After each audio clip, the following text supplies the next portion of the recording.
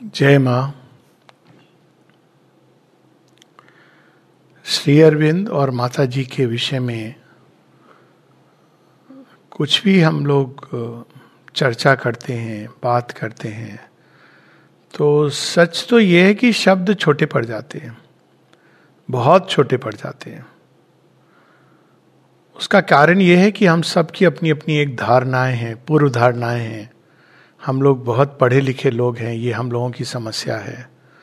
और चूंकि हम लोग बहुत पढ़े लिखे, बहुत समझदार लोग हैं, इसलिए कई बार हम जीवन की जो एक सरल सहजता है, जो दिव्यता की सुगंध है जिसमें, उसको हम भूल जाते हैं। अक्सर लोग पूछते हैं कि श्री अरविंद का वेदांत कौन सा वेदांत है। द्वैत, अद्वैत, विशिष्ट अद्वैत, अटकलें लगाते हैं। तंत्र में भी अनेकों प्रकार के तंत्र हैं। तो श्री अरविंद ने तो रियलिस्टिक अद्वैत कहा। मेरे अक्सर अंदर में एक शब्द आता है और वो शब्द है समग्र वेदांत। कुछ भी ऐसा नहीं है जो जिसके ज्ञान को अंतिम सीमा तक नहीं ले गए हैं। सब कुछ, सब समाहित है, ऑल कॉम्प्रिहेंडिंग। अगर उसको अंग्रेजी में हम कहें तो होगा ऑल कॉम्प्रिहेंडिंग वेदांत। तो जगह जगह पर हम उनके इस दर्शन को पाते हैं। और एक हम लोग आज प्रार्थना पढ़ेंगे फरवरी 5, 1913 की, 5 फरवरी 1913 की। उसमें हम हल्की सी एक झलक देखेंगे इस समग्र वेदांत की। समग्र वेदांत क्या है? भगवान के बारे में, ईश्वर के बारे में, परम सत्ता के बारे में हमारी अपनी अपनी अवधारणा है, अपनी अपनी अटकलें हैं। फॉर एग्जाम्पल, और ये सब कहीं ना कहीं एक पार्शियल अनुभव के आधार पर है। एक अनुभव यह है कि भगवान हर चीज के ऊपर, सृष्टि के ऊपर विराजमान है, विद्यमान है। एक ये है कि भगवान के बारे में ना हम है कह सकते, ना नहीं है कह सकते हैं। वो केवल परम है, सबके परे हैं। एक है कि वो राजा हैं, राजेश्वर हैं, सिंहासन पर आरूढ़ हैं, और उनका काम हमें न्याय देना है। न्याय देना मतलब हमारा भी न्याय करना है। तो वो दंडित करते हैं या हमको पुरस्कृत करते हैं। ये भी एक अवधारणा है बड़े पुराने सेमेटिक रिलीजन्स में। अच्छा, इन सब का अपना अपना औचित्य है, लेकिन समस्या ये होती है जब वो किसी एक पक्ष को देख करके ही सब कुछ समझ लेते हैं। फिर एक अवधारणा ये है कि नहीं, भगवान केवल ऊपर नहीं है, पूरे विश्व को उन्होंने अपने अंदर समेटा हुआ है, और विश्व के अंदर भी वो छिपे हैं। विश्व की जितनी भी शक्तियां हैं सब उन्हीं से निकली हैं और उनके अंदर वो समाहित है। उसके आगे एक और अवधारणा आती है अनुभव के आधार पर कि भगवान हम सबके अंदर हैं, घट घट के वासी हैं। और एक जो बड़ी कॉमन है, प्रचलित है, वो हम सबके अंदर कि वे सर्वसाक्षी हैं, सब कुछ देख रहे हैं, सब देख रहे हैं। इस पर लोगों ने अपने अपने ढंग से सब देख रहे हैं कि बहुत अर्थ होते हैं। एक अर्थ ये होता है कि भगवान सब देख रहे हैं, इसलिए हम लोग को बहुत सचेत होना चाहिए कि हम क्या कर रहे हैं, क्या नहीं कर रहे हैं। हमें उसके प्रति बहुत सचेत रहना है। क्यों? क्योंकि सब देख रहे हैं मतलब वो हमको जज कर रहे हैं। एक है सब देख रहे हैं से एक बहुत हमको वो एक ईज का आभास होता है कि चूंकि वो सब देख रहे हैं, वो सब जानते हैं। अब देखिए, बात एक ही है, सर्वसाक्षी है। इससे जो व्यक्ति ने ये मान के चला है कि भगवान पुरस्कार और दंडित करते हैं, उसके अंदर ये आभास आ रहा है कि अच्छा, सब देख रहे हैं, तुम्हारे कुकृत्य देख रहे हैं, तुमको दंडित करेंगे। लेकिन वहीं दूसरा एक आभास ये आ जाता है भगवान के साथ में कि भगवान सब चीज देख रहे हैं, मतलब हम अकेले कभी नहीं हैं, वो हमारा ध्यान रख रहे हैं। देखिए, देख रहे हैं का मतलब कि वो हमारा ध्यान रख रहे हैं। एक ये भी होता है ना, देखना, तो हमको देख रहे हैं, हमारा ध्यान रख रहे हैं। इसी प्रकार से अनेकों अनेकों अवधारणाएं हैं। लेकिन आज जो हम सुनने वाले हैं वो एक कदम और आगे जाती है। ये भी लोग कहते हैं कि भगवान केवल देख नहीं रहे, सब कुछ के वो निर्धारित करते हैं। He is the one who determines everything, मतलब जिसको कहते हैं ना अल्टीमेट फेट के बारे में। लेकिन एक और भी अवधारणा है कि अगर वो डिटरमाइन करते हैं सब कुछ, तो हमारे जीवन में बहुत कुछ ऐसा होता है जाने अनजाने, जो वास्तव में अगर हम अपनी दृष्टि से देखें तो हमको लगता है कि वो तो गलत है। मनुष्य की बड़ी समस्या है कि वो गलत सही के मापदंड से कभी नहीं निकल पाता है। और इसका एक कारण है, क्योंकि आप तभी उस मापदंड से निकलोगे जब आप ईश्वर के कांटेक्ट में आओगे। उसके पहले आपको निकलना अलाउड भी नहीं है। लेकिन क्या भगवान वास्तव में ऐसे देखते हैं? अगर हमसे कुछ अनुचित होता है, गलत होता है, पहले तो गलत सही क्या है, ये जैसे जैसे हमारी स्टेजेस होती हैं विकास की, वैसे वैसे हम देखते हैं कि वो बदलता जाता है मापदंड। एक बच्चे के लिए जो चीज सही उचित अनुचित है वो एक युवा अवस्था में नहीं होती है, जो एक युवा अवस्था में उचित अनुचित है वो प्रौढ़ अवस्था में नहीं होती है, इत्यादि इत्यादि। जो एक बात एक साधारण जीवन में उचित अनुचित है वो एक योग युक्त जीवन में उचित अनुचित बदल जाती है। तो अलग अलग स्टेजेस पे ही आती है। लेकिन फिर भी बहुत बार बहुत कुछ जीवन में ऐसा होता है जिसको कई बार हम लोग ये भी सोचते हैं कि ये तो वेस्ट हो गया, ये हमारे प्रयास तो व्यर्थ में गया, या हमारा जीवन व्यर्थ में गया। तो क्या ये सच है? इसके पीछे क्या सत्य है, क्या होता है? बहुत कुछ जीवन में होता है जिसको अगर हम थोड़े कठोर दृष्टि से देखें तो लगता है कि ये व्यर्थ है, ये चेष्टा बेकार हुई, अनुचित नहीं भी हुई तो व्यर्थ हुई। तो इसका सत्य क्या है? तो ये भी हम इस प्रार्थना में माँ उसका सत्य हम सबके सामने प्रकट कर रही हैं। और तीसरी चीज जो मुझे बड़ी सुंदर बात लगी इस प्रार्थना की, कई प्रार्थनाओं में ऐसा आता है, हम लोग भगवान से बातें करते हैं लेकिन अक्सर लोग कहते हैं it is a one way traffic. हमने तो कह दिया, लेकिन भगवान क्या कहना चाह रहे हैं तो ये भी जानना चाहते हैं। हम लोग प्रश्न भी ऐसे करते हैं कि भगवान हम इस रास्ते जाएं या उस रास्ते जाएं, ये जॉब करें या वो जॉब करें, ऐसे से प्रश्न करते हैं। तो इनका भी कोई उत्तर देते हैं भगवान कि हाँ ये जॉब करो, वो मत करो, इसके साथ तुम विवाह करो, उसके साथ नहीं करो। और कई बार जो भगवान उत्तर देते हैं वो आपको एक कहानी सुनाता हूं, उसके बाद हम लोग प्रार्थना करते हैं। एक व्यक्ति थे जिनके जीवन में बहुत कष्ट आया। कष्ट कब आया? विवाह करने के बाद आया। अब विवाह की कहानी ये थी कि ये ब्रह्मचारी रहना चाहते थे और किसी जो महिला थी, ये मैं कहानी बता रहा हूं माता जी के डिसाइपल्स, और ये कहानी मैंने उनके श्रीमुख से सुनी हुई है, तो इसमें कोई कहीं सुनी दूर की बात नहीं है। तो ब्रह्मचारी रहना चाहते थे और वहीं एक और महिला थी, उनको इनसे प्रेम हो गया। अब ये माता जी के पास पहुंच गई। देखो अब कौन पहले पहुंच गया, ये माता जी के पास सीधा पहुंच गई कि मुझे इनसे प्रेम हो गया है। अब माता जी सोचो अगर मानवीय दृष्टि से क्या कहा होगा, उन्हें डांटा होगा, तुम उसका धर्म भ्रष्ट करी हो, उसका पथ भ्रष्ट करी, ये सब कुछ कहा होगा। माता जी ने उनको बुलाया और कहा तुम क्या चाहते हो? ये तो तुमसे विवाह करना चाहती। कहती नहीं माँ, मैं तो ब्रह्मचारी रहना चाहता हूं। लेकिन माँ ने उनके अंदर हृदय को देख लिया।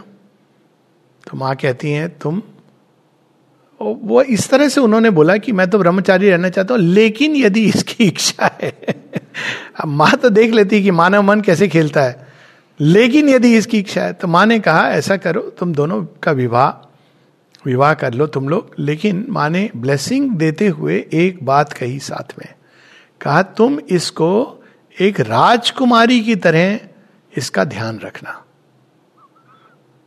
तो ठीक है, कहाँ सन्यासी प्रवृत्ति का व्यक्ति, माँ ने कहा राजकुमार, ऐसी नहीं आता लोगों को। खैर विवाह हुआ।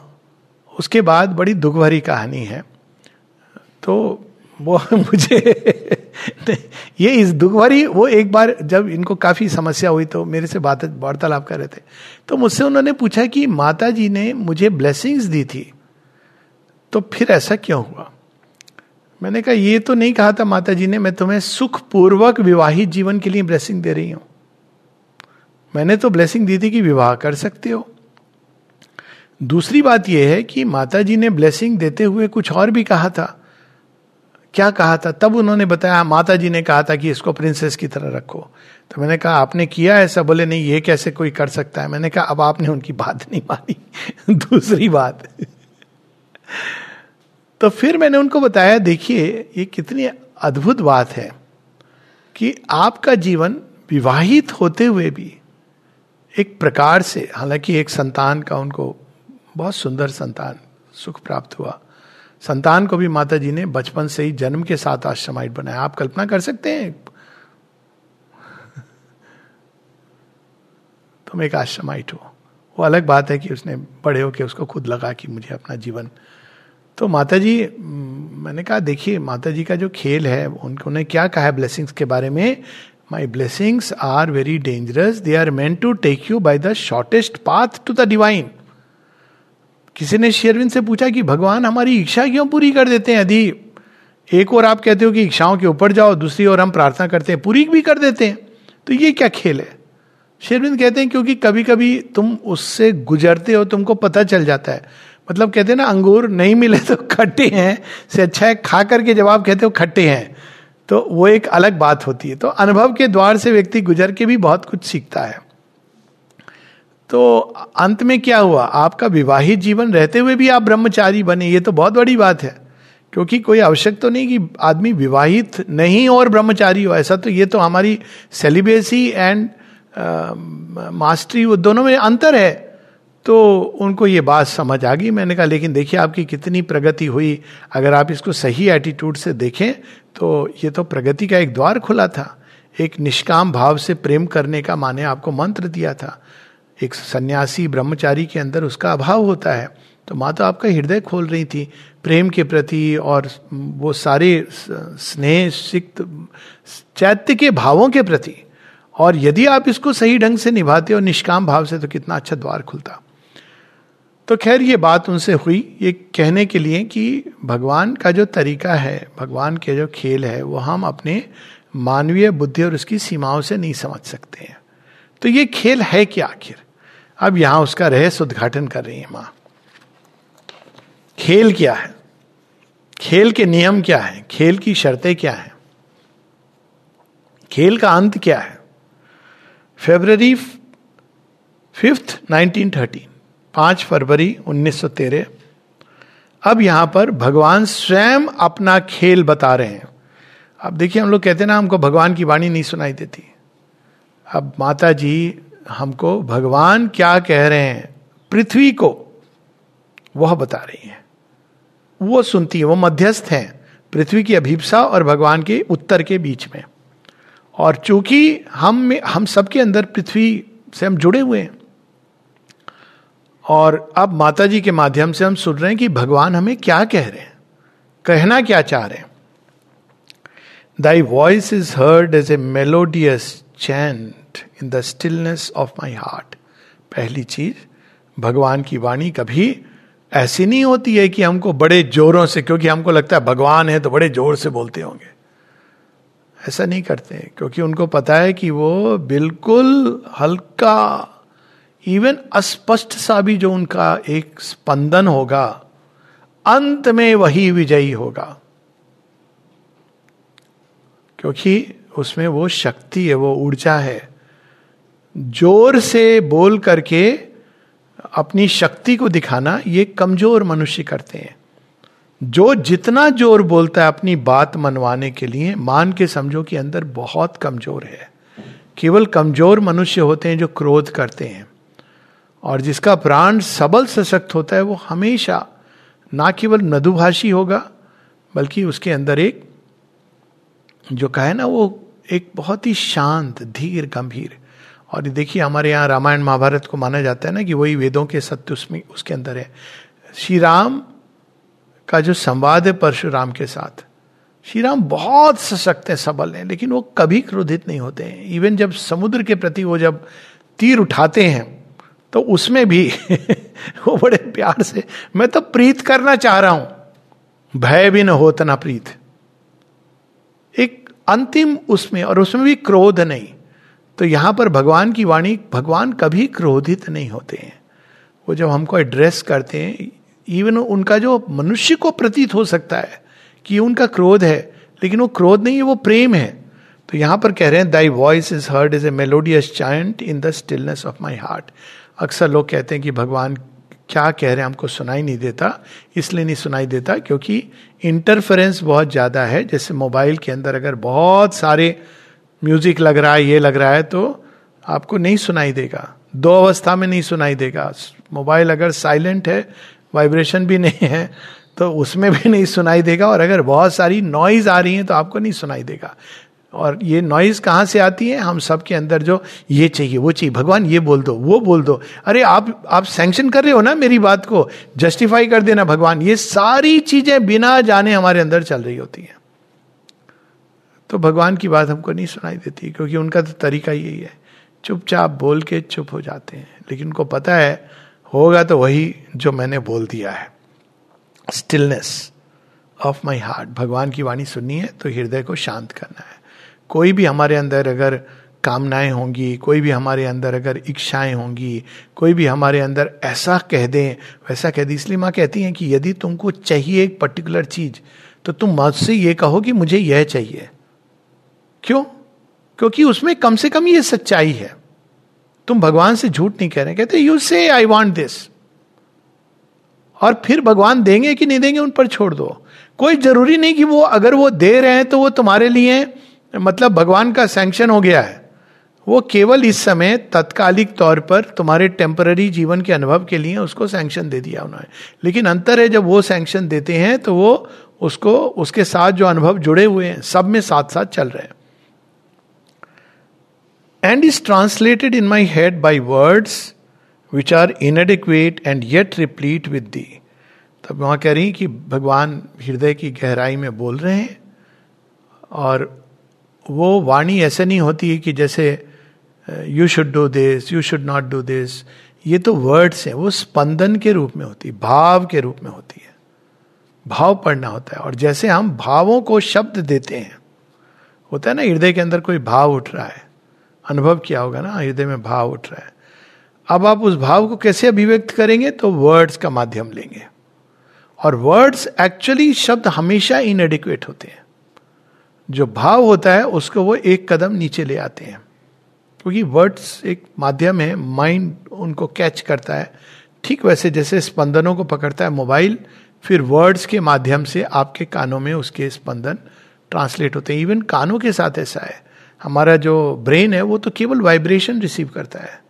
वाइब्रेशन रिसीव करके वो आपकी जो कंडीशनिंग है, जैसे कोई गुजराती है तो उसके अंदर वो गुजराती शब्दों में ट्रांसलेट होगा, कोई हिंदी भाषी है तो हिंदी शब्दों में, तमिल भाषी के तमिल शब्दों में। बड़ा ये इंटरेस्टिंग फिनोमेना है, वो वर्ड्स बना लेगा, उसी भाव को आप उसको ट्रांसलेट करेंगे। तो भाव है, और उस भाव को भगवान शब्दों में कुछ ट्रांसलेट करते हैं। और माँ कहती हैं वास्तव में कोई भी शब्द ऐसे नहीं है जो उसको सही, उसके साथ जस्टिस कर सके, सही ढंग से उसको अभिव्यक्त कर सके। And these words are addressed to the earth and say to her, पृथ्वी को कह रहे हैं। और चूंकि हम सब पृथ्वी के वासी हैं, हम सबको कह रहे हैं। तो कितनी सुंदर बात है कि भगवान क्या कह रहे हैं, हमें क्या चाहते हैं हमसे। पहली बात है भगवान कुछ नहीं चाहते भगवान अगर कभी बोल दे मैं ये चाहता हूं, तो हम लोग तो, माँ से किसी ने पूछा था, mother what should we expect from you? माँ ने कहा everything. What do you expect from us? Nothing. घुमा फिरा के पूछा, क्योंकि हमारी टेढ़ी बुद्धि होती है। Mother do you think humanity is fulfilling your expectation? Since I expect nothing I can not answer this. कौन कह सकता है? सर्वशक्तिमान जो है। तो फिर कहना क्या चाह रहे हैं? Poor sorrowful earth. अब देखिए 3 शब्दों में क्या है, मैं तुम्हारी व्यथा समझता हूं। भगवान ऐसे नहीं कह रहे हे पृथ्वी सुनो। देखिए शब्दों का मान ही जो जिस तरह से उन्होंने एक्सप्रेस किया है। भगवान जब पृथ्वी की ओर दृष्टि देते हैं तो वो जानते हैं। इसीलिए माँ एक जगह कहती हैं, यदि मनुष्य से अधिक कोई कमजोर नहीं तो मनुष्य से अधिक कोई शक्तिवान भी नहीं। If there is no being as frail as man, there is none as mighty as him. क्यों? क्योंकि जो कठिनाई के द्वार से एक वीकनेस के साथ गुजर के जो सशक्त होता है, वो उससे कहीं अधिक सशक्त होता है उन लोगों से जिनको वो शक्ति दान में मिली थी। देवताओं से कहीं अधिक सशक्त होते मनुष्य। उनके पास पावर्स नहीं है जैसी देवताओं के पास है, लेकिन जब उससे गुजर के, तभी तो देवताओं को भी मनुष्य शरीर तब वो धारण करते हैं जब वो अपग्रेड करना चाहते हैं अपने आप को। जैसे भीष्म श्रापित होकर वो देवता बनते हैं, मतलब मनुष्य बनते हैं, वसु हैं, लेकिन जब मृत्यु होती है उनकी तो वो अपने ओरिजिनल धाम नहीं जाते हैं, वसु के लोक में नहीं जाते, उसके ऊपर जाते हैं, क्योंकि उन्होंने मानव शरीर लिया है। तो यहां पर पहले कह रहे हैं पुअर सॉरफुल अर्थ, हे पीड़ित पृथ्वी, remember that I am present in thee. क्या हमको स्मरण रखना है, भगवान कण कण में, पृथ्वी के कण कण में विद्यमान है। ये पृथ्वी को कहा जा रहा है, हालांकि एक सेंस में सब जगह विद्यमान है, लेकिन यहां विशेष रूप से पृथ्वी के लिए। And lose not hope. आशा का आधार क्या है? लोग पूछते हैं आपको इतनी आशा क्यों है? मेरे से ही पूछते हैं कि आप इतनी आशा के साथ कैसे कह सकते हैं? मैंने कहा बड़ा बहुत सिंपल है, भगवान जो कि छिपे हैं मेरे अंदर, उसके अंदर, सबके अंदर, कण कण में, तो आशा तो फिर वो ऑटोमेटिक है, इट्स द नेचुरल कॉन्सिक्वेंस। यदि ये सृष्टि के अंदर भगवान छिपे हैं, यदि भगवान हमारे साथ चल रहे हैं, तो निराश तो वही होगा जो इसको मानता नहीं। जो इसको मानता है, जानने की भी जरूरत नहीं है। माँ कहती है स्मरण रखो, भगवान कह रहे स्मरण रखो कि मैं तुम्हारे अंदर हूं, तुम्हारे साथ हूं, और इसलिए कभी भी आशा का त्याग मत करना। 3 चीजें, 4 चीजें होती हैं जो बड़ी पावरफुल चीजें भगवान ने दी है, और 5वीं जो होती है जो जिसको हम कहते हैं इन सब की ऊपर है। तो ये 5 चीजें हैं या 4 चीजें हैं। सबसे पहली आशा। आशा का त्याग मतलब हर चीज का त्याग कर देना। दूसरा श्रद्धा। श्रद्धा एक चीज ऊपर है उससे, लेकिन श्रद्धा चली भी जाए, आशा नहीं छोड़नी चाहिए, श्रद्धा। तीसरा संकल्प, विल। आपको श्रद्धा नहीं हो रही, लेकिन संकल्प, आपको ये नहीं, श्रद्धा भी अगर डगमगा गई, लेकिन अपने संकल्प को बनाए रखो, स्थिर रखो। तो श्रद्धा के साथ साथ संकल्प। चौथा साहस। जिसमें साहस नहीं है वो कुछ नहीं कर सकता जीवन में। एक जगह श्री अरविंद कहते हैं अपने एक एफोरिज्म में, faith and courage, love and courage are the only 2 virtues. और कुछ नहीं है आपके पास, साहस है और प्रेम। प्रेम 5वां। अगर आपके जीवन में कुछ भी नहीं है पर प्रेम है, तो प्रेम आपको हर चीज से बचा लेगा। क्यों? प्रेम की वो शक्ति है जो सुप्रीम को धरती पर उतरने के लिए बाध्य कर देती है। प्रेम वो शक्ति है। ये और बात है कि हम लोग प्रेम क्या है नहीं जानते, उसका दुरुपयोग होता है, तो वो एक अलग बात है। लेकिन ये शक्ति दी गई है, ये ऊर्जा, यदि हम इसको अपनी हाईएस्ट पोटेंसी तक ले जाएं, तो वो एक ऐसी शक्ति है जो भगवान को इंटरवीन करने के लिए बाध्य कर देती है। अक्सर ये पंक्तियां मेरी फेवरेट में से एक है, प्रबल प्रेम के पाले पढ़कर प्रभु को नियम बदलते देखा, अपना मान रहे न रहे पर भक्त का मान न टलते देखा। लोग कहेंगे, राम जी को कहते हैं ना, अरे आपने बाली का वध क्या किया, क्यों किया? ऐसे कोई बात नहीं है, सुग्रीव मेरा प्रिय है, मित्रता की है उससे। कृष्ण जी को सारे कर्ण का, इसका, कहते हैं मुझे बोल दो, लेकिन मेरी दृष्टि तो अर्जुन मेरा भक्त है। I have given him that आश्वासन, सर्वधर्मान परित्यज्य मामेकं शरणं व्रज, और उसने, वो मेरी शरणागति है। लोग मुझे कुछ भी कहें, पार्शियल कहेंगे, ये कहेंगे, वो कहेंगे, भक्त का मान न टलते देखा। तो प्रेम। तो ये 5 चीजें हैं, लेकिन इसमें अगर 4 चली भी जाएं, जाती तो कहीं नहीं है, पीछे क्लाउड आ जाता है, जैसे सूर्य कभी नहीं जाता, लेकिन ऐसा प्रतीत होता है कि सूर्य नहीं है, तो भी आशा। आशा मतलब घना अंधकार है, आशा क्या कहेगी, अरे कल निकलेगा सूरज। ये भाव हमेशा होना चाहिए। तो लूज नॉट होप। आगे एक बहुत सुंदर सत्य का उद्घाटन कर रहे हैं। कौन कर रहे हैं? भगवान कर रहे हैं। हम सबको कह रहे हैं, each effort, each grief, each joy and each pang, each call of thy heart, each aspiration of thy soul, each renewal of thy seasons, प्रत्येक चेष्टा, doesn't matter, no effort is wasted. ये वेस्ट शब्द, एक जगह श्री अरविंद कहते हैं ये waste का कंसेप्ट ह्यूमन है। कहते प्रकृति में कुछ भी वेस्ट नहीं होता. आप देखिए, हम कहते हैं ये वेस्ट है, ये हमारे कंटेक्स्ट में ये वेस्ट होती है चीजें, हम उसको दूर करते हैं अपने आप से. प्रकृति उसी का उपयोग करती है नव सृष्टि के लिए. जिसको हम कहते हैं ये तो वेस्ट है, प्रकृति क्या करती है, वो उसको अपने अंदर खींचती है, उसी के अंदर से वो न्यूट्रिएंट्स निकालती हैं, जिसमें से निकल करके नई सृष्टि आती है. वो जिसको हम मृत समझ के फेंक देते हैं, वही चीज किसी और के लिए भोजन बन जाती है. तो वेस्ट कुछ भी नहीं होता अगर हम लार्जेस्ट कंटेक्स्ट दें. फिर भी एक मानवीय लेवल पर वेस्ट, अरे ये मैंने इतनी चेष्टा की, इसका परिणाम कुछ नहीं निकला. अक्सर लोग पूछते हैं कि क्या फायदा, मैं तो बड़ा ईमानदार था, क्या परिणाम निकला. तो मैं पूछता हूं क्या परिणाम चाहते थे? सक्सेसफुल. तो किसने कहा था ईमानदारी से सक्सेस मिलेगी? ये तो नहीं कहा गया है. ईमानदारी से भी होगा क्या? आप सक्सेस चाहिए तो धूर्तता, कनिंग, बुद्धि और कुछ नहीं, तो उसका सही उपयोग सीखो, कंसंट्रेशन सीखो, वो जो कर रहे हो उसमें टेक्निकल जो चीजें वो सीखो. तो ईमानदारी से क्या फायदा? ईमानदारी से हमारा नैतिक जो भाग है उसका विकास होता है. ईमानदारी से हमारे अंदर, जब हम ऑनेस्ट होते हैं तो हमारे अंदर कोई चीज बड़ी सशक्त होती है, सबल होती है. Honesty carries its own reward. ये नहीं कि हमको अब वो मिलेगा नहीं मिलेगा, वो अलग बात है, हो सकता है मिल भी जाए, नहीं भी मिल जाए, वो इंपॉर्टेंट नहीं है. वो उसके पीछे बहुत सारी चीजें काम करती हैं. लेकिन जो व्यक्ति ईमानदार, जो सच बोलता है, कई बार उसको लोग कहते हैं, माता जी से किसी ने कहा कि अरे मैंने उस पर फेथ किया था, उसने धोखा दिया. माँ कहती है इसका मतलब तुम्हारा उसमें जो फेथ है वो अपूर्ण है. उसने आज धोखा दिया, तुमने उसके साथ एक संबंध विच्छेद कर दिया, ये मान के चलने लगे कि वो हमेशा धोखेबाज है.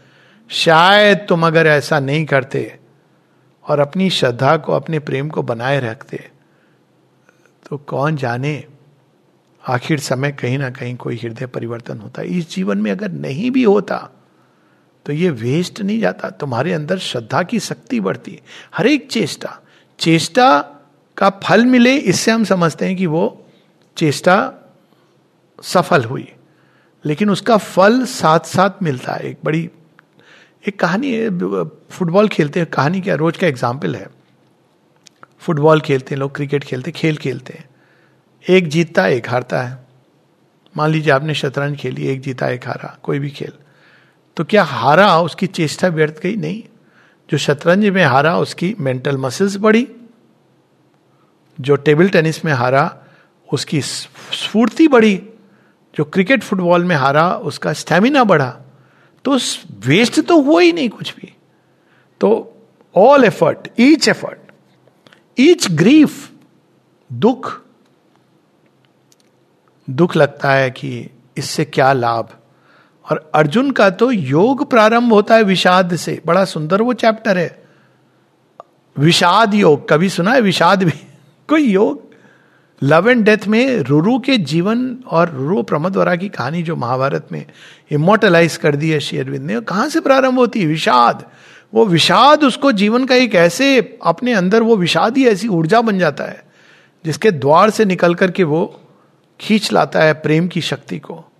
तो हर चीज, each grief, each joy and each pang. ये नहीं कि हमको दुखी होना है, प्रत्येक खुशी, जॉय एंड ईच पैंग. भगवान नहीं चाहते कि हम ग्रीफ में रहें, लेकिन ग्रीफ आता है जीवन में, दुख आता है और खुशी भी आती है, चोट भी पहुंचती है, पैंग, ये सारी चीजें. Each call of the heart, पुकारा, भगवान नहीं आए, ऐसा लगा हमें. बीमार था कोई व्यक्ति, भगवान का नाम को पूछ रहा था एक बार, ऐसे कोविड के समय की बात है. इतना पुकारा उन्होंने भगवान को, लेकिन वो तो चल बसे. मैंने कहा आपने सोचा है कभी भगवान के नाम का स्मरण करते हुए चल बसे? इसको तो परम गति कही गई है. शायद कोविड नहीं होता तो वही करते नहीं, वो भी पुकारते रहे. आप लोगों ने ही पुकारा होगा. बोले हाँ. मैंने कहा देखो भगवान आए. तो ये हमारी जो सीमित सोच है, प्रत्येक हृदय की हर एक पुकार, वेस्ट नहीं है, बल्कि आगे कुछ और बताएंगे. Each aspiration of thy soul. एक जगह श्री अरविंद से पूछा किसी ने कि ऐसा क्या कारण है कि एक जीवन में कुछ लोग नहीं प्राप्त कर पाते हैं जिसके लिए वो अभीप्सारत हैं. श्री अरविंद कहते हैं हाँ, कुछ जीवन केवल अभीप्सा करने के लिए बने होते हैं. तो हेस्ट नहीं करना चाहिए, बार बार मां बताती हैं, अभीप्सा करने के लिए फल. और अब तभी आप देखें कि कोई कोई व्यक्ति एक लाइफ में बहुत यंग एज से उसको बड़ी अद्भुत बातें हो रही हैं, लोगों लगता है देखो इसको तो बिना उसके सब मिल गया, और दूसरा तो बेचारा इतना एस्पिरेशन कर रहा है, इतनी एस्पिरेशन कर रहा है. भाई उसने अपना कोटा पूरा कर लिया. वेस्ट नहीं गया है. भगवान के डिवाइन डेवलपमेंट बैंक में नोटेड है, वेस्ट नहीं गया है. और माता जी एक जगह बताती हैं, एक महिला थी जिनके साथ वो हमेशा बहुत बहुत स्पेशल अफेक्शन था माँ का. तो किसी ने पूछा कि आप इसके प्रति आपको इतना विशेष अनुग्रह क्यों है? माँ कहती है पिछले जीवन में इसने बहुत पीड़ा सही है, इसका टैक्स हो गया है, कोटा पूरा हो गया है, बहुत पीड़ा सही है. अब देखिए उस पीड़ा ने तैयार कर दिया, उसने क्या क्या पुकारा होगा. शायद वो ये कहते हुए गई होगी क्या फायदा पुकारने का, लेकिन उसने पुकारा. भगवान उस समय क्यों नहीं? क्योंकि तैयारी, तो तैयारी होती एक लंबे समय तक. एक लंबा समय होता है जब हम केवल, अब देखिए विभीषण को बैठ के पुकार रहे थे, रावण भी अल्टीमेटली उसके लिए भी, उसको भी परम गति मिली. तो ये कोई भी चीज वेस्ट नहीं होती है. Each renewal of thy seasons. हमारे सीजन्स कौन से होते हैं? 4 तो हम सब जानते हैं. एक बचपन, एक युवा अवस्था, एक प्रौढ़ अवस्था और एक वार्धक्य. किसी ने एक गीत लिखा है, अब इस गीत के बोल बदलने होंगे. गीत क्या है? सजन रे झूठ मत बोलो, खुदा के पास जाना है. अब वो तो ठीक बात है ये बात कि झूठ नहीं बोलना चाहिए, लेकिन आगे कहते हैं कि जवानी नींद भर सोया, बुढ़ापा देख के रोया, लड़कपन खेल में खोया. अरे सब हम पर नहीं डिपेंड करता है, वो साथ में है. हमारे लड़कपन की भूल, हमारे कुमार अवस्था की जो परेशानियां, जिसको हम लोग नॉर्मली कहेंगे कि ये क्या कर दिया, क्यों कर दिया, ये सब कुछ भगवान यूटिलाइज करते हैं फॉर द ग्रेट मेटर. आप ये सब हमारे यहाँ सिंबॉलिक स्टोरीज के रूप में है. अब देखिए आप कुंती, माता कुंती, अब भूली है उनकी. अगर अब ऐसे देखें कि मंत्र का, देवता का आह्वान किया, फिर उनको एक संतान हो जाती है.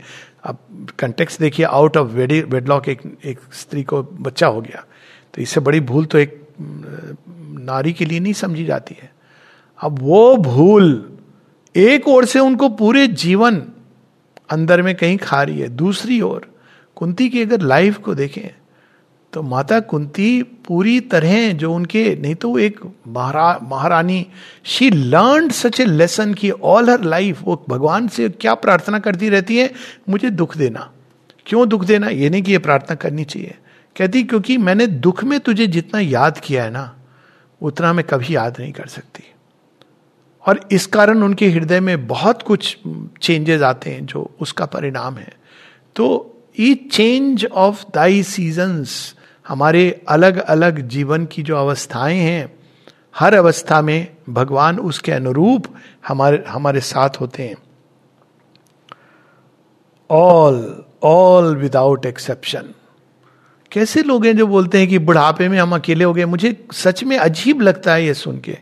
एक शायद व्यक्तिगत भाव, मतलब बुढ़ापा एक ऐसा समय है, अगर आप देखो वृक्ष, ये चारों सीजन को देखो, it is actually in a way golden period.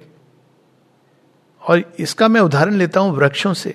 शिशिर ऋतु और हेमंत ऋतु जब होती है तो आप देखें कि उनके सारे पत्ते झड़ गए और मानो सूख गया है. फिर वसंत में हरा भरा हो जाता है. तो अगर पेड़ को ध्यान से देखें तो लगता है वो अंदर में कंसंट्रेटेड हो गया है. और ये चीज आप केवल, जिसको बुढ़ापा is not a good word, वार्धक्य की अवस्था में कर सकते हैं. ये और बात है कि लोग खो देते हैं. एक डॉक्टर थे जीएच के, शायद डायरेक्टर थे, वो बाद में माता जी की तरफ मुड़ गए, फिर आश्रमाइट बने, फिर वो केयर में रहते थे, 90s में ही डाइड। तो मैंने एक बार उनसे पूछा था कि अब ये लोग बताते थे अपने अपने माता जी के साथ जो उनके कांटेक्ट हुए, तो बोले कि माँ ने मुझे एक बार बड़ी अच्छी बात कही थी। मैंने उनसे पूछा कि माँ, आप जैसे रिटायरमेंट हो गई, अब कोई काम नहीं है, तो मैं क्या करूँ? माँ कहती, क्यों, असल काम तो तुम अब कर सकते हो, तुम मेरा नाम ले सकते हो, तुम मेरा नाम लोगे तो मेरी प्रेजेंस को तुम धरती से कांटेक्ट में लाओगे, ये तो और लोग नहीं कर सकते हैं, ये भी कहा माने। क्यों? क्योंकि आप देखिए यंग एज में लोग बड़े डिस्ट्रैक्टेड होते हैं जीवन के, गृहस्थ आश्रम में उलझे होते हैं। अब पता नहीं क्यों ये लोग प्रॉन्ग करते रहते हैं अपनी मिजरी को। अब समय आ गया है, भगवान ने आपको समय दिया है, अब भगवान का नाम लो। तब भी वो इसकी चिंता, उसकी चिंता। दैट्स वाई हमारे यहाँ ये 4 जो आश्रम बने थे, वानप्रस्थ आश्रम, चाबी को बहू को सौंपो और चले जाओ, सेफ रहेगा सब, घर में कलह क्लेश हटाने का नहीं, it's a very logical thing कि आप क्यों कंट्रोल कर रहे हो? आपने अपने नेचर को कंट्रोल नहीं किया पूरे जीवन, आप बहू को, बेटे को कंट्रोल कर रहे हो। 70-75 हो गई, कुर्सी नहीं छोड़ना चाहते हो आप ये टाइम है to turn toward the highest truth. इसीलिए तो उसको मोक्ष संन्यास वो आश्रम है। और इसका उदाहरण आप स्वयं माता जी को देखिए। माता जी तो कभी बूढ़ी नहीं, युवा से भी हुआ है। 62 के बाद 55 में माँ आश्रम की बाहरी देखरेख ट्रस्टीज बना देती हैं, वो she is the managing trustee, but बाकी सबको बना देती हैं कि अब तुम लोग मटेरियल चीजों की देखभाल करो। 6-7 साल उसको सेट कर देती हैं। फिर 62 के बाद माता जी अपने कमरे से बाहर नहीं निकलती हैं। लास्ट जो नीचे उतरती है माँ 61 या 62 का, 61 का दुर्गा पूजा का दर्शन है। उसके बाद बालकनी से उनके दर्शन है, पर वो रोम नीचे नहीं उतरती हैं। क्यों? क्योंकि वो उस टेरिटरी में चली गई हैं जहां कोई नहीं, जो कोई नहीं कर सकता, योगा ऑफ द सेल्स। कितनी सुंदर बात है कि एक सीजन का भगवान एक दूसरे ढंग से हमारे सामने प्रकट होते हैं, तो हमको उसको भी रिस्पेक्ट करना चाहिए। all without exception, what seems to thee sorrowful and what seems to thee joyous। ये तो मन वैल्यू करता है चीजों को कि अरे ये खुशी है, ये दुख है। खुशी है तो कहता है भगवान ने भेजी है, तो दुख कौन भेज रहा है? दुख तो हमारे कर्म है या कोई शब्द नहीं। सब कुछ, सुख दुख दोनों। हालांकि माता जी इसमें एक एडिशन करती हैं, वो मैं थोड़ी देर बाद बताता हूं। What seems to be the joyous, what seems to the ugly and what seems to the beautiful। जो तुम्हें लग रहा है कि इस अनुभव को क्यों दिया भगवान, इतना गंदा, मेरे जीवन में मुझे इतनी गंदगी देखनी थी। गंदगी अंदर से निकल सकती है, बाहर लोग कीचड़ फेंक सकते हैं, गालियां दे सकते हैं, कुछ भी हो सकता है ना। राम जी को देखो, हमारे पांडवों को देखो, द्रौपदी को देखो, ये सारी कहानियां हम लोग के लिए, वो सब रिप्रेजेंटेटिव हैं। हम सबके अंदर एक द्रौपदी वाला भाग है, हम सबके अंदर एक, तो ये हर चीज all infallibly lead thee towards me, ये परम आश्वासन। यहां पर माता जी एक जगह डिलाइट के ऊपर उनकी कन्वर्सेशन है, तो वो कहती हैं कि डिलाइट लोगों को अनुभव क्यों नहीं होता है, क्योंकि वो प्लेजर और हैप्पीनेस सीख करते हैं। तो ये तो डिग्रेडेशन है डिलाइट के, आनंद की, और यदि हम वो सीख करेंगे तो हमको डिलाइट नहीं मिलेगा। फिर वो कहती हैं पेन इस तरह से देखा जाए तो वो तो बड़ा एक रेमेडी है, जैसे एक बिटर मेडिसिन होती है तीखी। तो पेन कम से कम आपको मोड़ता है फिर से वो असल चीज की ओर। क्यों? क्योंकि आप जिस खिलौने से खेल रहे थे, जो आपके सुख का साधन था, वो आपसे छिन गया, तो पेन होता है, दुख होता है। तो वो एक अवसर है ये देखने का कि वो सुख, मुझे सुख का स्रोत क्या है, और शायद मैं अंदर मुड़ूं, क्योंकि मेरा वो बाहरी द्वार बंद हो गया, तो शायद मैं अंदर के द्वार को खोल सकूं कि साधन तो असल यही है। मैंने उसको ये वैल्यू दी। कई बार मैं इसको इस तरह से करता हूं कि अगर आपके जीवन में कोई दुख है तो पूछते हैं कि भाई आपको ये दुख क्यों हो रहा है? वो व्यक्ति मेरे जीवन से चला गया। तो उस व्यक्ति की आपके लिए क्या वैल्यू थी?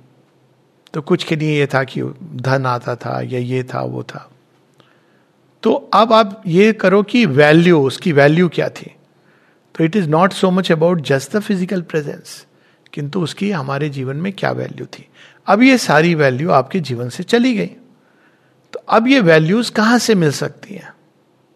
तो स्वतः ही इसका उत्तर आता है कि ये सारी वैल्यूज जो भी मैं सीख कर रही हूं या कर रहा हूं, अल्टीमेटली तो उनके एक ही है जहां से ये सारी चीजें हमको मिल सकती हैं।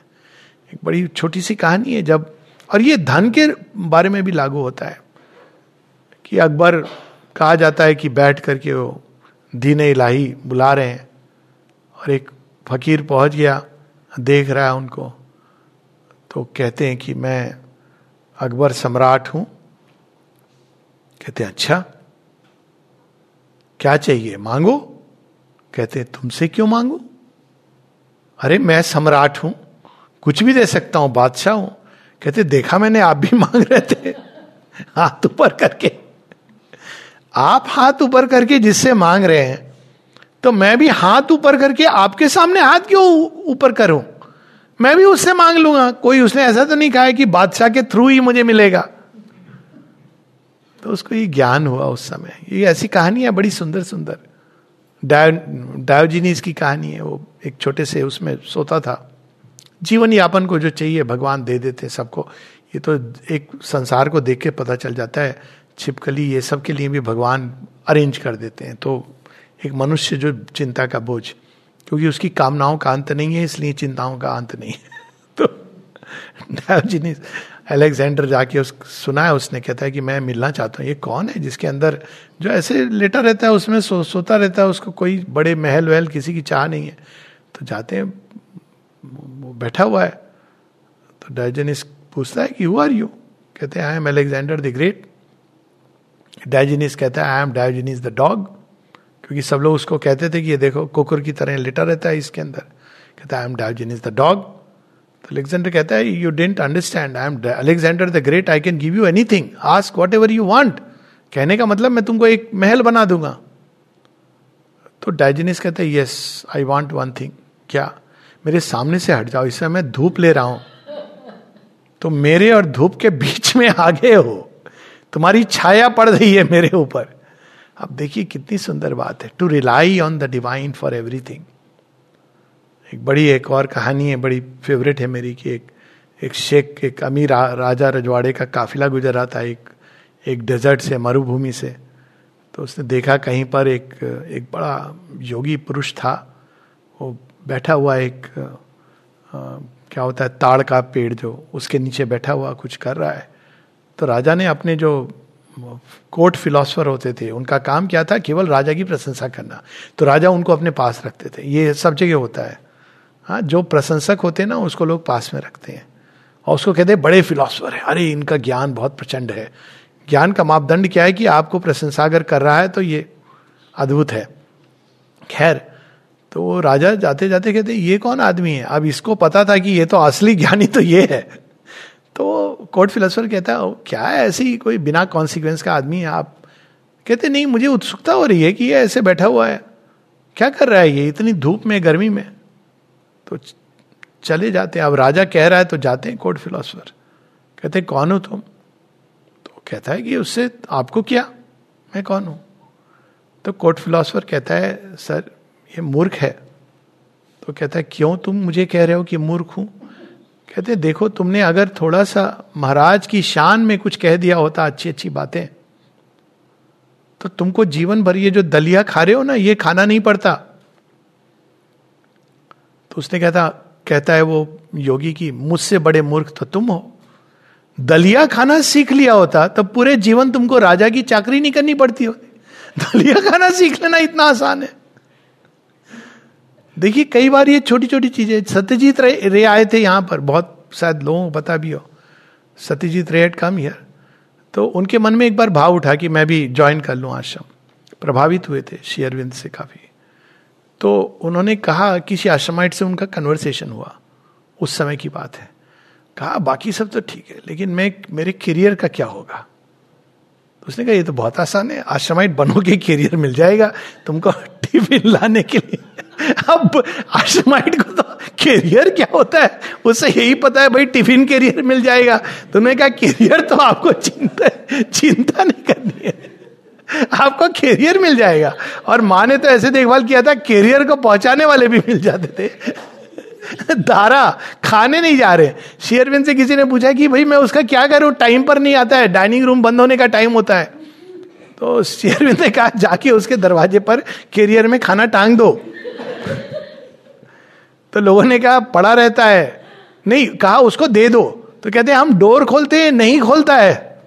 तो कहा तो फिर बाहर में एक कील लगाओ, एक कोई अरेंजमेंट हो वहां टांग दो। ऐसे करुणा में शेयरविन। तो कोई भी एफर्ट, कहने का अर्थ है कि भगवान किसी भी एक्सटेंट तक जाते हैं, हमारे जीवन में हमारे साथ जुड़े रहते हैं। देखा जाए तो योग उन्होंने किया ही हुआ है। अक्सर लोग कहते हैं योग में हमको क्या करना है। ट्रूथ ये है कि the divine is constantly in union with us, not only as a साक्षी, नॉट ओनली एज ए जज, but in union in the sense कि हमारी हर गति में वही बह रहे, हर गति में वही जा रहे, हमारे श्वास में रमे, हमारी हृदय की गति गति के स्पंदन में वही है। और इसका ये लोग कहते हैं ये एक सेंटिमेंट है, नहीं है। आप कल्पना कीजिए एक क्षण के लिए यदि वह शक्ति जो हमारी श्वास में प्रवाहित हो रही है वो एक क्षण को बोले इसकी श्वास में नहीं प्रवाहित होंगी, ना केवल हमारा श्वास, हमारा अस्तित्व कोलैप्स हो जाएगा। क्योंकि इधर था ओरिजिन, अगर ओरिजिन विड्रॉ कर लेगा तो इल कोलैप्स। तो जो हमारे अस्तित्व में एक एक अणु के अंदर हर एक गति, ना केवल गति के अंदर है, ही इज द वन जो जिसने इसको स्पिन किया है, ओरिजिनेटिंग इंपल्शन उन्हीं का है। तो देखा जाए तो इस सृष्टि उनके सुदर्शन चक्र की तरह है, ये कहीं भी चली जाए अंत में ये भगवान के हाथ में वापस लौटेगी। तो यहां पर उसी बात की बात कि जो हमको अगली दिखता है, जो हमको असुंदर दिखता है, यह जो सुंदर दिखता है, all infallibly lead thee towards me. एक और छोटनारायण जी से एक बार मैंने पूछा था शुरू में, मैंने कहा कि छोटनारायण जी अच्छे बुरे की बात हो रही थी। तो छोटनारायण जी कहते हैं भैया यहां तो माता जी साधु असाधु सुंदर असुंदर सबको अपने साथ लेके चलती है। महेश्वरी जी इसको ऐसे कहते थे, शिव जी की बारात। केवल देवता नहीं है, सब है, सब जा रहे हैं माता पार्वती के पास। क्यों? क्योंकि उनसे हम मिल लेंगे तो हमारे लिए आशा है। तो हर चीज हमको जो अच्छा लग रहा है, बुरा लग रहा है, हमको जो लग रहा है ये हमारा प्रयास, हमारी चेष्टा व्यर्थ गई, ये हमारा हमने जो किया था वो तो बेकार हो गया, ये सब हमारे मानवीय धारणाएं हैं। इनका एक प्रयोजन है, एक हमारी इग्नोरेंस में ये नेविगेट करती है हमको। जैसे श्री अरविंद कहते हैं Vedanta is the lamp when we are in the darkness, but he who has seen Krishna, जिसके सामने सूर्योदय हो गया वो बोलेगा नहीं मैं इस लैम्प से चलूंगा, और फिर कहेगा कृष्ण जी आप बताओ वैसे मैं चलूंगा। तो वो लैम्प एक है जो हमारा गाइड होता है टिल द सन कम्स। फिर वो बताते हैं भगवान लीड दी टुवर्ड्स मी। अब वो अपना स्वरूप हु एम एंडलेस पीस, शाश्वत शांति, शैडोलेस लाइट, वह प्रकाश जिसमें किसी भी प्रकार की छाया नहीं है। आप उसमें जाएंगे तो छाया समाप्त हो जाएगी। एक जगह माता जी बताती हैं कि कौन तैयार होता है सुपर माइंड उसके लिए, one who can stand in the shadowless light. तो किसी प्रकार की कोई छाया नहीं, परफेक्ट हार्मनी, और कोई तरीका नहीं है हार्मनी का, ऐसे कर लो वैसे कर लो। अंत में भगवान ही हार्मनी क्रिएट कर सकते हैं। यानी अगर हमको हार्मनी का प्रयास करना है तो अपने अंदर हमको उस दिव्यता से जुड़ना है। हमने अगर ऐसा किया है तो अपनी ओर से जो पूर्ण प्रयास हो सकता था हमने किया है। सर्टिट्यूड कहां से आ रहा है? परम आश्वासन, क्योंकि भगवान हैं उनसे आ रहा है सर्टिट्यूड। रेस्ट पायो परम विश्राम, मां समान प्रभु नाही कहूं, राम समान प्रभु नाही कहूं। परम विश्राम, ये कौन सा विश्राम है? रेस्ट इन पीस नहीं है, ये वो शांति है जो भगवान में निवास करने से आती है। रेस्ट एंड सुप्रीम ब्लेसेडनेस, एक ऐसी अवस्था जहां आप पूरा जीवन आपका भगवान का आशीष बन जाता है। Supreme blessedness. ये कहने के बाद वो कहते हैं हार्किन, कितनी सुंदर बात है। लिसन नहीं कह रहे, हार्किन। हार्किन एक शब्द है जहां पे ये भाव आता है केवल सुना। सुना क्या होता है? कान से सुना। हार्किन मतलब उसके वो तुमने हृदय से सुना, ग्रहण किया, तुम्हारा पूरा बीइंग उस तरफ मुड़ गया। You have not only heard, you have hearken, मतलब हीड करो, ये जो मैं कह रहा हूं इसको स्मरण रखो। Hearken O earth to the sublime voice that arises. अब ये पृथ्वी के अंदर ये भगवान का परम आश्वासन जाग रहा है, माँ उसको जगा रही हैं। हम लोग सुनते थे ना, पृथ्वी जाती है और भगवान आश्वासन देते हैं। माँ पृथ्वी का योग कर रही हैं, भगवान के पास जा रही हैं और भगवान का परम आश्वासन लेके आ रही हैं। Hearken and take new courage. New courage, साहस का आधार कि भगवान है। जब भगवान है तो कोई क्यों भयभीत होगा?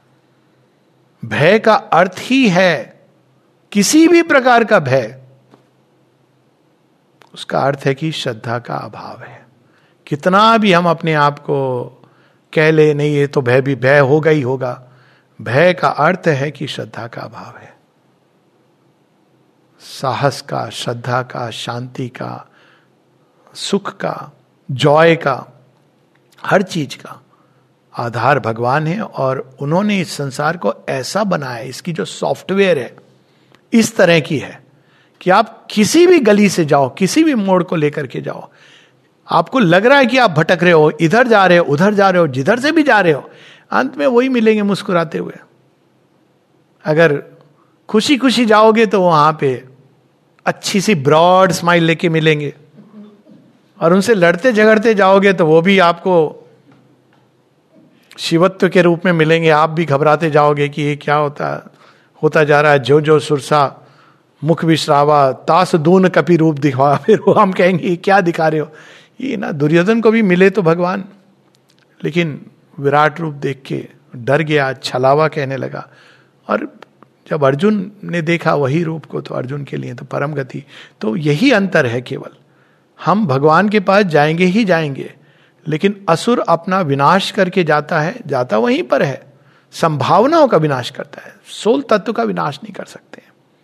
और जो देवत्व है वो उनके पास परिपूर्ण होकर जाता है। लेकिन मनुष्य के पास कोई चारा नहीं है सिवाय भगवान के पास जाने के, क्योंकि हर गति हमको वहीं ले जा रही है। जो हमको अच्छा लग रहा है, बुरा लग रहा है, तो हमको क्या करना चाहिए? स्मरण रखना चाहिए कि जीवन की हर चीज हमको भगवान के पास ले जा रही है। और यदि हम यह स्मरण रखें तो स्वाभाविक है हृदय में संतोष होगा, शांति होगी, ज्ञान का उदय होगा, और वो सब कुछ होगा जो भगवान ने हमारे लिए नियत किया है। अंत में दैट इज द विजडम। ये भाग फिर से पढ़ेंगे जो भगवान हम सबको कह रहे हैं। Poor sorrowful earth, remember that I am present in thee and lose not hope. नहीं दिखाई दे रहा है फिर भी मैं हूं। प्रहलाद की कहानी यही है। क्या सच में इस खंबे में भी भगवान है? ये श्रद्धा होनी चाहिए। Remember that I am in thee and lose not hope. Each effort, each grief, each joy and each pang. हमारे यहां तो ये परंपरा है, हम भूल गए हैं। जब कष्ट होता है तो क्या कहते हैं हम लोग? ओ मां, हे राम। वेस्ट में भी है, ओ माई गॉड। ईच पैंग, यही निकलता है मुंह से। ये कोई नहीं कहता है थैंकफुली, ओ डॉक्टर क्या कर रहे हो। पीड़ा होती है, इंजेक्शन की हो, किसी की हो, तो भगवान का नाम, क्योंकि ये सत्य, शाश्वत सत्य है। Each pang, each call of thy heart, हृदय की प्रत्येक पुकार, each aspiration of thy soul, सब कुछ सुना जाता है, सब कुछ रजिस्टर हो रहा है भगवान में। वो बिना कानों के सब सुनते हैं, ऐसा कहा गया है उनके बारे में। बिना नेत्रों के सब देखते हैं, क्योंकि वही ये सब कुछ बन गए हैं। Each renewal of thy seasons, all without exception, what seems to thee sorrowful and what seems to thee joyous, what seems to thee ugly and what seems to thee beautiful, all infallibly lead thee towards me, who am endless peace, shadowless light, perfect harmony, certitude, rest and supreme blessedness. छोटी सी कहानी से अंत करेंगे। किसी ने पूछा कि भगवान ज्यादा पावरफुल है, एक राजा ने कहा, या मैं? सुनना चाहता था मैं। तो अब सब बेचारे, उसमें एक बच्चे ने कहा, हाँ आप ही सबसे पावरफुल हो। कहते हाँ देखो, सब शर्म उस समय थोड़ी सी कहते ना, वो बची थी कि भाई हम कैसे कहते हैं कि तुम भगवान से ज्यादा पावरफुल हो। एक बच्चे ने कहा, हाँ आप ही सबसे ज्यादा पावरफुल हो। कहते अच्छा, तुम इन सबको बताओ। कहते बहुत सिंपल है, ऐसा कुछ है जो आप कर सकते हो जो भगवान नहीं कर सकते। अच्छा क्या है, इनको बताओ, ये मूर्ख लोग नहीं जानते हैं। कहते हैं आपको क्रोध आ जाए तो आप अपने राज्य से बाहर निकाल सकते हो, भगवान नहीं कर सकते, क्योंकि उनका राज्य तो सर्वत्र है। He is the circumference, he is the center and the circumference of all things.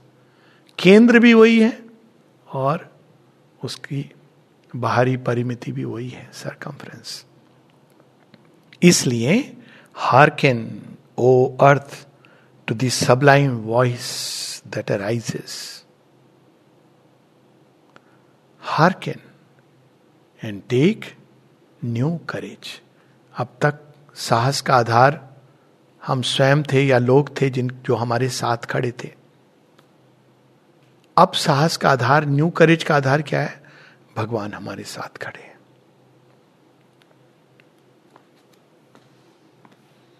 जय मां।